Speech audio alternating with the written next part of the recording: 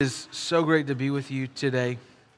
It seems like a surreal moment because this is the last Sunday that we have here at Mount Pleasant High School, right?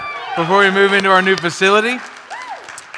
And what's crazy to me, so I was pulling in this morning, I was just thinking, I remembered back to September 20th of 2015 when we started the church in this facility and that first Sunday. And I remember looking at Tori and the night before and just going, hey girl, I don't know who's going to show up. Nobody may come. But whoever shows up, that's our starting point, and we'll grow from there. And we didn't. We actually started there, and then we dwindled down significantly, right? And then I didn't understand God's growth plan sometimes involves pruning. Actually, it always involves pruning. So, but we've watched God do some incredible things. Just to celebrate with you in this facility, we've watched over 650 people make decisions for Jesus. And we've baptized, incredible. And we've baptized 294, and we believe our best days are ahead, not behind us. Can I get a good amen? So, super pumped you're here. Just a disclaimer, if you show up to this facility next Sunday, you're going to be the only one. And so we're moving into our new home, which is the old Mount Pleasant Middle School right off of Highway 49, diagonal. Right off of Highway 49, diagonal from the Hardys in Mount Pleasant. We'd love for you to join us there next week. But this week, man, we are wrapping up our final message in this 3-week series called Giving Up on Christmas. If you are here with us for the first time, we are honored and excited that you chose to be here with us. I'm not the only one who's excited. Church, can you help me welcome every first-time guest? Yeah. We intentionally don't call you a visitor. We call you a guest because we want you to come back and we want you to feel like this is home. And so, as you're here today, just do us a favor, fill out that Connect card, stop by the Welcome Center. We'd love to exchange it for a gift, just to connect with you. Again, we're not going to show up, do anything weird or anything like that. We just want to say thank you. But if you're like, I don't want to talk to anybody, just drop it in the bucket as you leave. We just want to know that you are here. So grateful for this morning. So we're going to end our series called Giving Up on Christmas. And today I want to talk to you about giving up on busyness. Giving up on busyness. Now, busyness is one of those things that oftentimes plagues our life, especially in the holiday season. How many of you are done with all your Christmas shopping? Right? We don't like you, right? Because most of us aren't done. We still have a few gifts to buy for people. There's those people who we're seeking out that we just got to get a few more things done. But the holidays get really crazy. They get super busy. And if we're not careful, what happens is you and I will actually wear busyness as a badge of honor, as if our lives are more important because we're stressed all the time. And you've met those people, and maybe you are that person. If your neighbor's that person, you can elbow them. No, I'm just kidding. But maybe, you talk to them, hey, we've got this going on. You want to come hang out? No, I'm too busy. Oh, because we wear it like a badge of honor, as if when we're stressed out more, our lives have more meaning. And I don't believe that God intended you and I to live that way. And so what I want to do is I want to open God's word with you this morning. In Luke chapter 10, we see the story of Mary and Martha. Now, I'll tell you, this is the only passage of scripture I've taught every single year in the life of our church. And the reason is I think we just haven't got it yet, right? that we're still busy, we're still stressed out, and God has something that he wants to show you and I today through opening his word that could change us forever. And so if you don't have a Bible, you can get it on your phone. It's going to be available on the screen. But if you don't have one that you read at home, we'd love to bless you with one. And so just stop by the Next Steps area and get a Bible as our gift to you. We want to give you a Bible you can read, right? So some of you have a Bible that you have at your house, but you can't read it and understand it. And if you can't read it and understand it, it don't do you no good. It's just collecting dust. So let us give you one. Luke chapter 10, verse 38, this is what it says. It says, as Jesus and his disciples were on their way, he came to a village where a woman named Martha opened her home to him. She had a sister called Mary who sat at the Lord's feet listening to what he said. But Martha was distracted by all the preparations that had to be made. So she came to him and asked, Lord, don't you care that my good-for-nothing sister has left me to do all this work by myself? Tell her to get off her lazy rear end and help me. Now it's not in there, but you'd know it if you were following. It says, tell her to help me. Martha, Martha, the Lord answered, you are worried and upset about many things, but few things are needed, or indeed only one. Mary has chosen what is better, and it will not be taken from her. And this is a passage of Scripture that's been taught a whole lot. People talk about it all the time. And every time I look at this passage of Scripture, I would love to tell you that I am Mary. Right? That if you looked at my life, the way it's structured a lot of times, I'm just always sitting at the feet of Jesus. That every opportunity I have, I'm sitting at Jesus' feet, and it's incredible. But here's what I believe. I believe it's really easy to be Mary when you're not Martha. And I'm Martha. Right? I am very much the busy person. I am the person who is flying by the seat of the pants. I am kind of worried or distracted about many things. I'm running around. It's chaotic in life sometimes. And I'm my life is overly complicated to the point where even when Jesus is available, I'd rather just kind of be working on stuff. Even when Jesus is chilling in the other room and he's available and he's ready for me, I'm just kind of the guy who at times feels like working would be better. And so I want to talk to you this morning, give you some practical things from this passage of Scripture that I think will help you and I understand how to combat busyness in this holiday season. First thing, if you're taking notes, just because it's a good thing doesn't mean it's a God thing. Just because it's a good thing doesn't mean it's a God thing. Now, let's set the scene for a moment. Martha has just gotten word that Jesus is coming to town.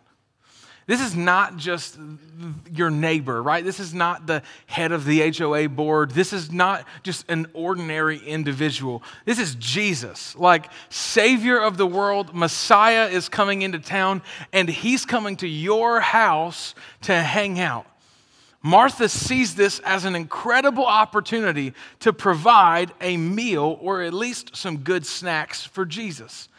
Can you imagine what it would have been like? Martha's not shopping. She's not going to Food Line. She's going to Publix, right? She's hitting that Whole Foods because there's some gluten-free disciples. I mean, she is in it. She is making sure that everybody is ready, and she's going and she wants to prepare the best meal she possibly can for Jesus and his disciples.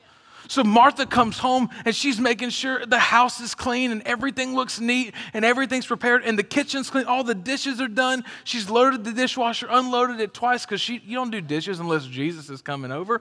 And Martha's in the kitchen and she's working and she's preparing, and she hears that Jesus is just a couple minutes away, and she starts freaking out because the biscuits aren't done and nothing's ready and everything's chaotic. And then Jesus walks through the door, and she had a helper. Mary was there. Mary was there the entire time. Everything was fine. But when Jesus walks in, Mary just sits at his feet. And Martha's working.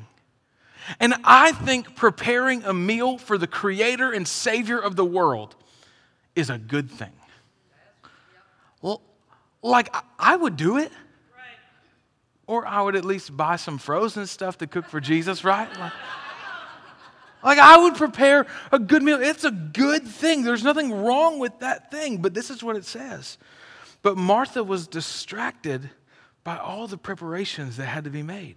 And she came to him and asked, Lord, don't you care that my sister has left me to do all the work by myself? Tell her to help me. The Greek word that's used there to say pulled in many directions literally means that when it says she's distracted, the Greek word there means to be pulled in every direction. So Martha's in the kitchen and she's going, I could be sitting with Jesus, or there's a veggie tray. I could be in the living room. I could be connecting with God. That's awesome. But but this isn't ready and that's not ready. And she's having this inward tug of war within herself because she feels pulled in many directions.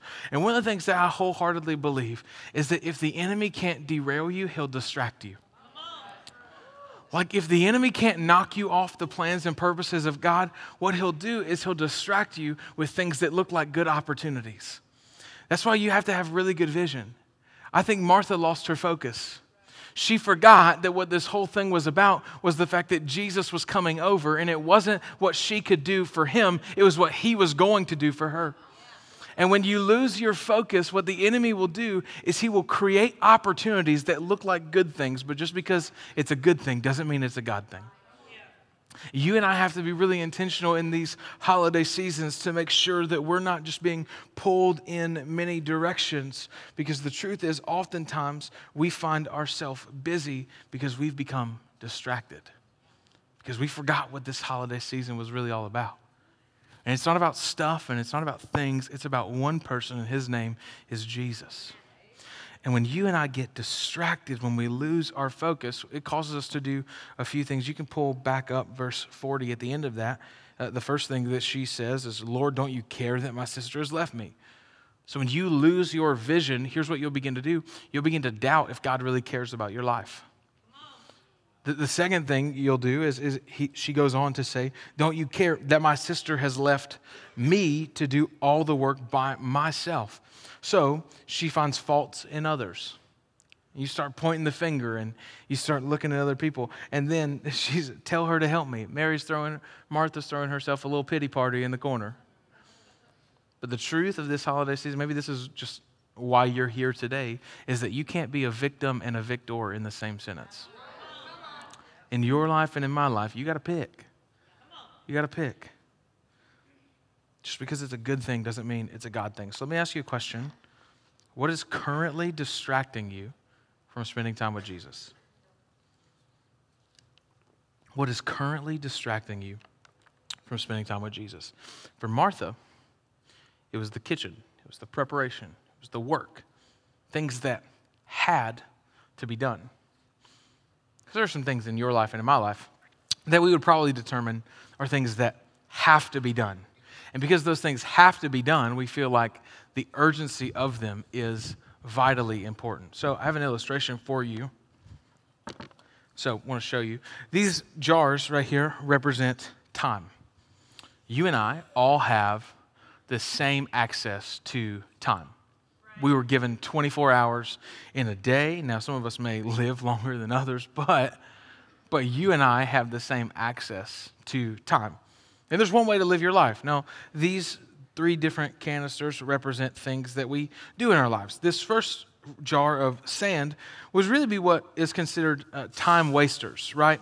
We all have them, and for some of us, it's social media. For others of us, it's just spending time on emails, or we've binge watched The Office for the 19th time now, right? Like, we all have time wasters, social media, things that really, in no way, shape, or form can ever make an eternal impact. Then we have small things in our life. And now life is actually filled with a lot of small things because there's things that you have to get done, and there's things that you want to do, maybe hobbies or things like that. But truthfully, with the small things in life, if you don't do them, it's not really that big of a deal. But then all of our lives have these big things. And so like a big thing for me is my faith, right? I want to spend time with God and in His Word. Another big thing is my wife. I want to make sure that my family has priority. Other things would be, like a job, because I got bills, right? I mean, whatever it is. And so then we add these big things into our lives. And if we look at it, that's about what our lives look like. We've got all of these things going on, and in the area of time, we have too little time to do all the things that we're currently doing. And the problem is when we build our lives this way, what we've said are the really big things, what we've said are the most important things, end up coming in last. We end up not focusing on them. We end up not doing them because the first things came last. But there's a different way to live.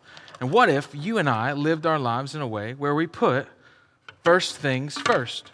So one of the things for me, for every 7 days, I believe that we give God a day. So we make church a priority. Church is one of those things on my calendar, and not just because I pastor this church. Even if I didn't pastor this church, it'd be a non-negotiable. Where Sundays, I'd be in church. I didn't say I'd just be watching it online. I said I'd be in here. Because there's a difference between being in-house and watching from home. I think church from home is a great luxury, super thankful for technology, but if you only watch church from your couch, you're never going to get what you get when you're in the game with the people. You need to be in the house. Another thing for me is date night, right? Date night is a huge priority. That's one of those things where I try not to move if possible. If like there's plenty of things I say no to because date night for me is Thursday.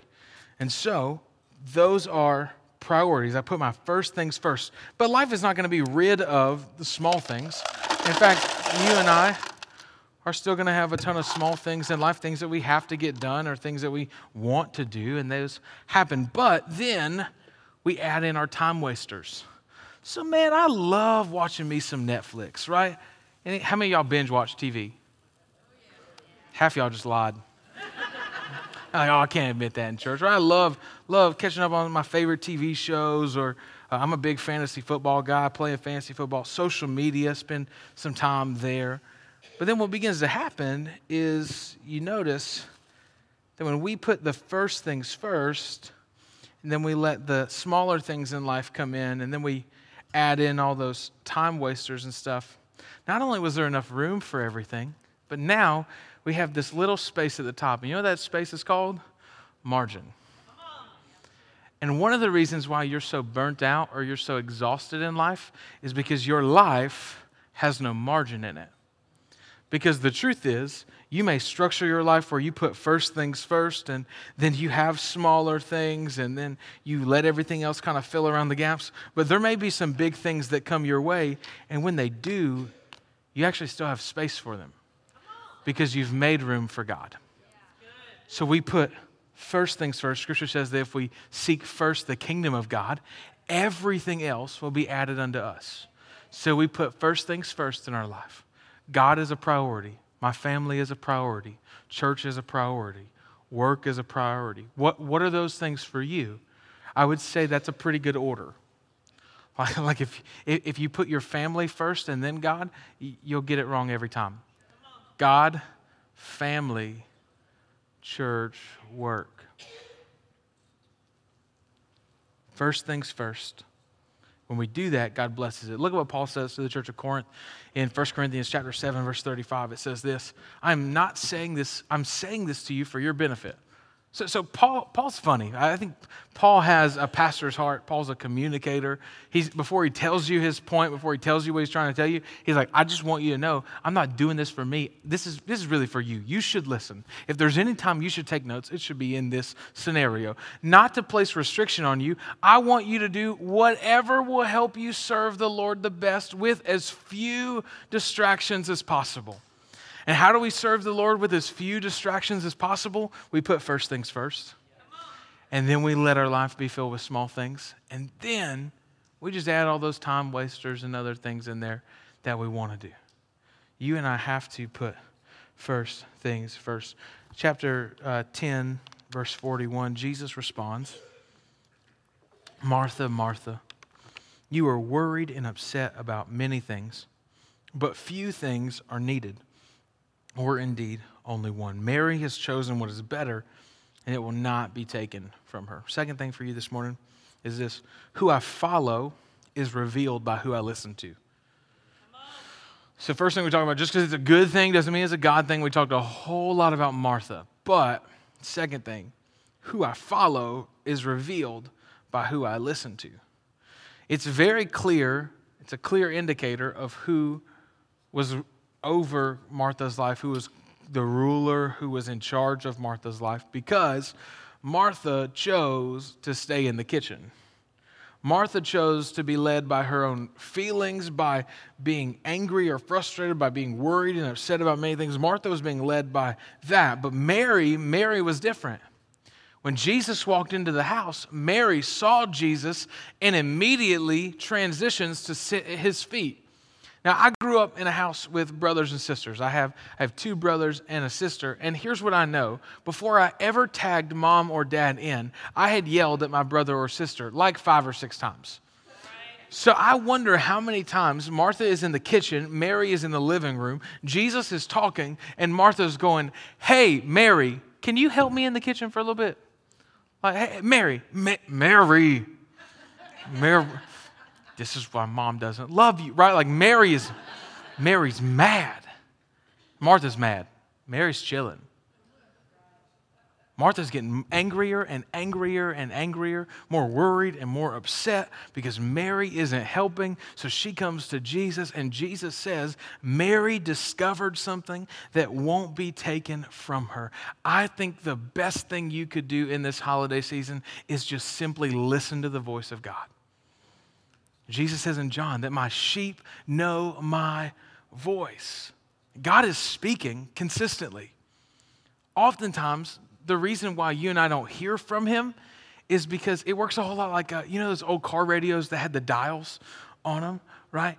You would dial it in. So radio frequencies, there's something always playing on that frequency. Just because you're not tuned in doesn't mean that nothing is playing. It just means that you're not tuned in to the frequency in which something is being communicated through. And I think hearing from God works that way. God is always speaking. Martha had the same access to hear Jesus as Mary did. The difference was Martha was not tuned into the frequency and Mary was.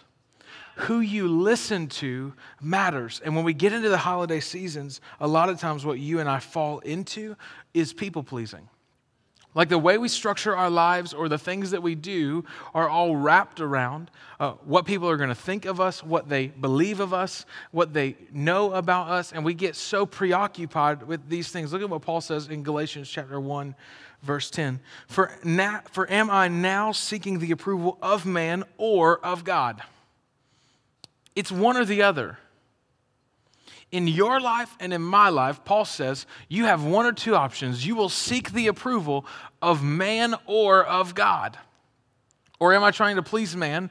If I were still trying to please men, I would not be a servant of Christ. In other words, if you're listening to the voice of God and you're following after the voice of God, there are going to be some people who don't agree with your decisions. And it's okay. There are going to be some people who don't go down the same road you're going down or don't go down on the same journey that you're taking. And it's okay. If you and I fall into the trap of people pleasing, we will never walk in God's purpose and plan that he has for our life. Mary's story would have been drastically different if she would have just listened to her sister Martha and gotten up and went away. And I wonder how many times God is drawing you and I to listen to him, but somebody else calls and we go that direction. You and I have to be focused on hearing the voice of God and obeying the voice of God every single time. Because if not, we're going to end up putting things first that should never be first in our lives. One of the passages of Scripture that I think about says that obedience is better than sacrifice. So here's what I believe about your time and my time. You have all the time you need to do everything God has called you to do. And in the event that you find yourself without the time to do something, it's because you're probably doing something for the approval of people rather than of God. Look at what Proverbs 29, verse 25 says. It says, the fear of man lays a snare, but whoever trusts in the Lord is safe. Mary would have lost everything if she would have just listened to Martha.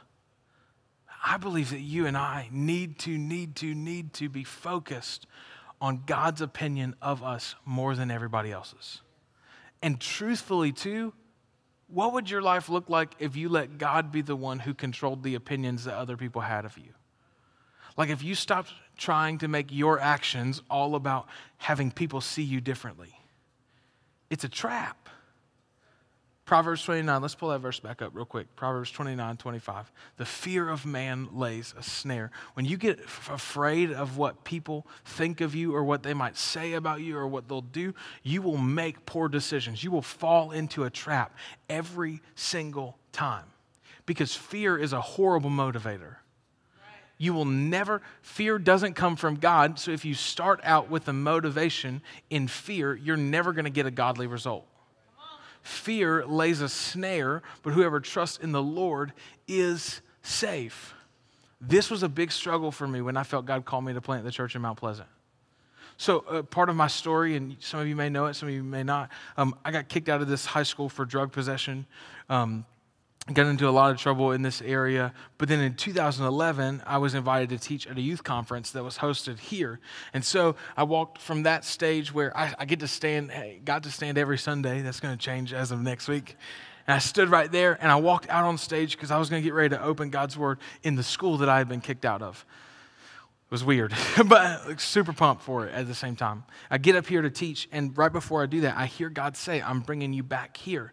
And I knew he was talking about planting a church in Mount Pleasant. That was already on my heart, was to plant a church, but I didn't know where. I've been praying about where, and now God had given me an answer. But I got to be honest, I was like, nope.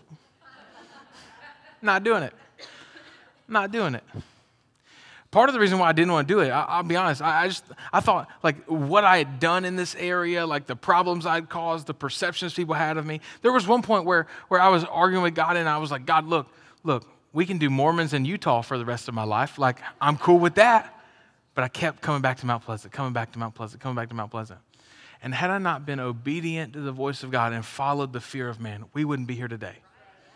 So what we have to do is make sure that the motivations or the decisions we're making in this holiday season in our lives are not because we're afraid of people, but we're going after the heart of God every single time.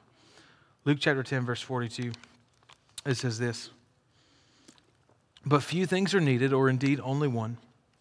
Mary has chosen what is better, and it will not be taken away from her.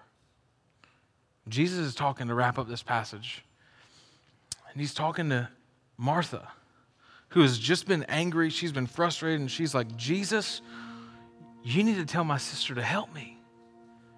And Jesus says, you don't get it. You don't understand. Mary discovered something, Mary found something, and nothing can take it away. Last point for you this morning, you can lose everything but God. You can lose everything. There's a passage of scripture in Matthew where he talks about building your house on the rock or building your house on the sand.